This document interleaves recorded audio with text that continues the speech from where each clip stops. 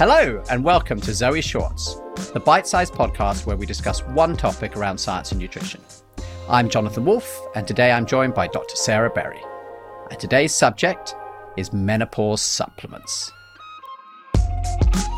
So almost every woman goes through menopause. It's a natural part of aging, but it can come with really serious symptoms that severely impact our day-to-day life. So it's no surprise that people are turning to all sorts of supplements for relief. So that makes sense, Sarah. I guess the question is, do any of these menopause supplements actually work?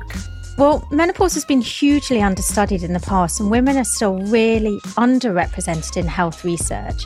So there's a lot we don't know, but there is a picture emerging. So let's hear more. So, Jonathan, the menopause is a point in time when a woman's periods have stopped for 12 months, which on average occurs when they're 51 years old. But actually, there can be many years leading up to this point, which we can call the perimenopause phase. Now, imagine a woman in perimenopause where she is in a stage of this hormonal chaos, as I like to call it, where she may be experiencing a whole host of symptoms like hot flashes, night sweats, poor sleep, and poor mood. And Sarah, every time I hear about this, I'm just amazed at how this was never discussed as I was growing up. So what's going on in someone's body that brings about menopause? So during the perimenopause phase, estrogen and progesterone fluctuate and their levels go up and down in a quite unpredictable way, causing this hormonal chaos. And so, Sarah, is it that change in these hormone levels sort of going up and down that's causing a lot of these symptoms? It is, but also women do experience many of these symptoms after the menopause where these hormone levels have reduced but have stabilised. Got it. So it's not just they're going up and down, it's also when you just lost the level of estrogen that you used to have had before. So let's talk some more about these symptoms then. What are people dealing with?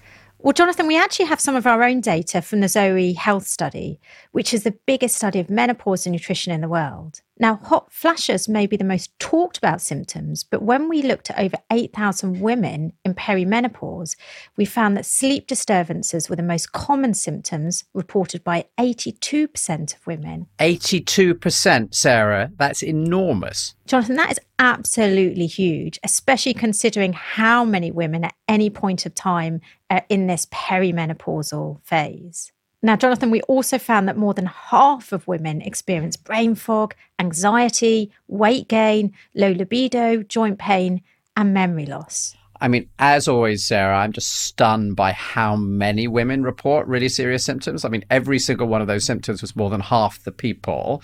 Am I right that from this study, we also discovered for the first time that women who have a worse diet quality are more likely to experience these symptoms? Yeah, so what we found was that those who had a healthy dietary pattern had about 30% less likelihood of experiencing hot flushes and sleep disturbances, and about 20% less likelihood of experiencing brain fog, joint pain, anxiety, or low mood. Interestingly, Jonathan, we also found that people that were living with obesity were also much more likely to have these symptoms. So, for example, those people living with obesity had nearly 2 times greater likelihood of experiencing brain fog or headaches compared to those who were normal weight. And these symptoms sound really difficult to cope with. Just how many people are being affected? Yeah, unfortunately, they're really widespread, and we've just seen this from our own data. And this is really relevant if we consider the fact that 30% of the female population are peri or postmenopause at any point in time. So we're talking about a lot of people. Yeah, and what's really alarming is almost half of those women find their symptoms distressing, and even 10% of women leave their jobs due to the burden of their menopause symptoms. So you can see why people would be desperate for a quick fix. Right. And it's a $5 billion industry at the moment, and it's growing rapidly. People are trying all sorts to combat their symptoms. And there's even this term called menowashing. And basically this means stick the word meno in front of the product, whether it be a food supplement, a skin cream, and you can double the price and sell more. So people are trying anything. And a recent survey showed that 30% of people are trying herbal remedies, 30% are trying vitamins, and 51% any kind of dietary therapy as an alternative to HRT. And then, Jonathan, of course, there is HRT as well. So you and I discussed hormone replacement therapy, HRT, in a previous episode with Professor Joanne Manson, who led some of the huge clinical trials that looked at HRT. So if you're listening to this and you haven't heard that podcast, I think you might find that really interesting. My very brief summary would be that Joanne said HRT replaces the missing hormones and can be an effective treatment for menopause symptoms for many women, but it's not necessarily the right choice for everyone. Would that be about right, Sarah? Yeah, that's right, Jonathan. And a key focus of my research here at Zoe is to look at how diet may impact menopause symptoms and also health in postmenopausal women. And so outside of changing your diet and HRT, there's loads of supplements out there. Black cohosh, flaxseed, red clover, ginseng, St. John's wort. I'm just listing a few of the supplements that are sold for menopause here. That's a lot of supplements. Do they help people get any relief? And, what's the actual clinical evidence? So interestingly, if you search up the evidence around menopause supplements and symptoms, what you see is there's about 500 clinical trials that have looked at a whole array of different supplements and menopause symptoms. But despite this, there's actually not a lot of good evidence showing that dietary supplements can relieve menopause symptoms, and there's no consensus of the evidence. So studies on black cohosh, which is derived from a herb, have very inconsistent results. There's uncertainty around the effects of vitamin E. And again, there's really limited and very inconclusive research into evening primrose oil, ginseng, melatonin, wild yam, and many of these other supplements. The show you're listening to right now, that's providing you the latest evidence-based health and nutrition information from the world's top scientists, well, making it takes a lot of time. We think it's well worth it, all in the name of improving your health. All we ask in return is this: send a link to this podcast to someone you think would benefit. And if you haven't already, click follow this podcast wherever you're listening right now. Okay, let's get back to the show. So none of this sounds very promising for the many people who are listening to this show who might be suffering with these symptoms or know someone who is. I agree, but I do think where things start to get interesting is the science and evidence around phytoestrogens. Phyto, what exactly, Sarah? So phytoestrogens are natural substances that come from plants, but their chemical structures are really similar to estrogen. So they bind to the many, many different estrogen receptors that we have spread throughout our body.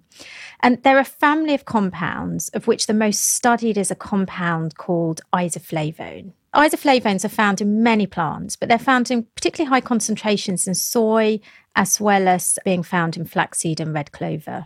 And how might these isoflavones affect menopause symptoms? Well, firstly, we know that isoflavones can mimic the effects of estrogen by binding to the many estrogen receptors that we have in our body. Secondly, we know that populations that have a high intake of soy isoflavones, such as women in China and Japan, have much lower incidence of menopausal symptoms. So, for example, as the intake of soy goes up in a country, the rates of symptoms go down. And to put this into context, the average intake of soy isoflavones in the UK and the US is less than 0.5 milligram a day, whilst in China and Japan it's anywhere between 20 to 70 milligrams a day. Wow.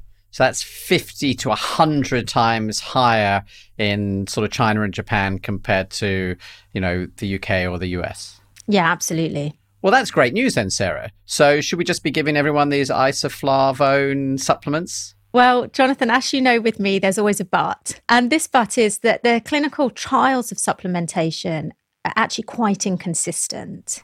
And do we know why they're inconsistent? Yeah, so there's been more than 60 clinical trials investigating the effects of isoflavones on symptoms and hot flushes in particular. Now, some show a benefit, but some don't. And if we try and work out what's going on by looking at all of these trials together, what we see is that the type and also the dose of isoflavone is important. Okay, so what type of isoflavone and how much should be people taking if they want to get this benefit? Okay, so firstly, let's look at the types of isoflavones. There's two main forms. There's genistein and diadzine. Some of the evidence shows that a dose of more than 15 milligrams of genistein a day is the most effective at reducing symptoms. But where it gets even more interesting, Jonathan, is that we also find that some individuals respond more than others to isoflavones. And this is because the gut microbiome is involved in metabolizing isoflavones into their very active form, which is called equol. And it's the really active form that binds really strongly to the estrogen receptors. Just to make sure I've got it, Sarah. So I eat this food, like let's say I'm eating lots of soy, it's got this isoflavone in it, then actually my gut microbes are breaking that down and actually turning it into like the active chemical, a bit like a medicine that's going into my body and really affecting me. Is that right? Yeah, so the isoflavones are active as you consume them, but they become even more active if they're converted into equol. And some people have the bacteria to convert them into this kind of super active form, and some people don't. So we know this varies from person to person. So we know, for example, that people in Asia produce equol. So about 40 to 60% of people have the gut microbiome that enables them to produce equol from isoflavones. And this compares to the UK and the US, where only about 20 to 30% of people have the gut bacteria that converts the isoflavones into this really active equol form. Just thinking about everything you've just described, I'm suddenly thinking about a very recent podcast that we did on ultra-processed food with Tim and Chris. And they were saying that almost every time that scientists try and extract a single active ingredient from a food to make a supplement, it tends to fail in clinical trials, whereas the whole food works. And usually this is because the idea that there's one single chemical in this food that is responsible for all the health properties turns out to be wrong. And so when you just remove the whole food and you just go to this one supplement, suddenly you do this study and you don't get the results. Is it possible that we're in the same direction here? So we're thinking about supplements of this one chemical instead of saying, let's eat the soybean and these other whole foods that are creating these benefits that we see in Asia? Well, I think it's clear that in some populations, such as Japan and China, people can get enough of these isoflavone compounds from foods naturally that are in their diet. But in the UK and the US, it's actually quite hard to get a decent amount of these at that effective dose that I mentioned earlier. And so I do think that for UK, US and other populations that aren't getting enough from their foods, they may want to try supplements. And I do think that the evidence that I mentioned that has used isoflavone supplements is reasonably consistent at that dose of 15 milligrams of genistein a day. And final question, since this area is still being researched, what do we know about the long-term safety of phytoestrogens? So I think it's still something we're learning a lot more about. We need to study more. There have been questions regarding the safety of phytoestrogens in women that may have had certain cancers that are impacted by estrogen. I think so far the data would show that as long as we're not mega dosing, just like we shouldn't be mega dosing, in my opinion, on any supplement, vitamin or mineral, that there seems to be safe. But as always, I would caution people on mega dosing and watch this space for further research. So Sarah, what can we take away from all of this? So I think, Jonathan, it's very clear that menopause symptoms are really prevalent, that a huge proportion of women who are perimenopausal, but also postmenopausal, suffer from very burdensome symptoms across a whole range of different symptoms that are really distressing for many women. I think that it's very clear from the evidence that improving your overall dietary pattern, so having a Mediterranean-style diet with plenty of fruits, vegetables, unprocessed plants, and a variety of different plants is going to improve your symptoms and maintaining a healthy weight. I think that the evidence for most of the supplements that are marketed is incredibly weak. And I think that the only evidence that's good enough to suggest that there might be an improvement is from isoflavones. And my personal opinion is that if there's a supplement that's got Meno in front of it, a skincare product that's got Meno in front of it, a hair shampoo that's got Meno in front of it, it's simply Meno washing, and it's washing money down the drain that could be better spent elsewhere. I guess maybe to wrap up, why are you personally so excited about your research around nutrition and menopause? It's something all my friends are talking about. Everyone's talking about HRT, the pros and cons. Everyone's talking about, oh, have you heard there's this latest supplement out there? And these are friends that are incredibly well educated. But unfortunately, all of the marketing out there around these menopause supplements is so powerful. And so, I'm really committed through our Zoe research to really try and unravel what it is about different diets, different foods and different food chemicals that may be able to reduce some of the burden of these symptoms.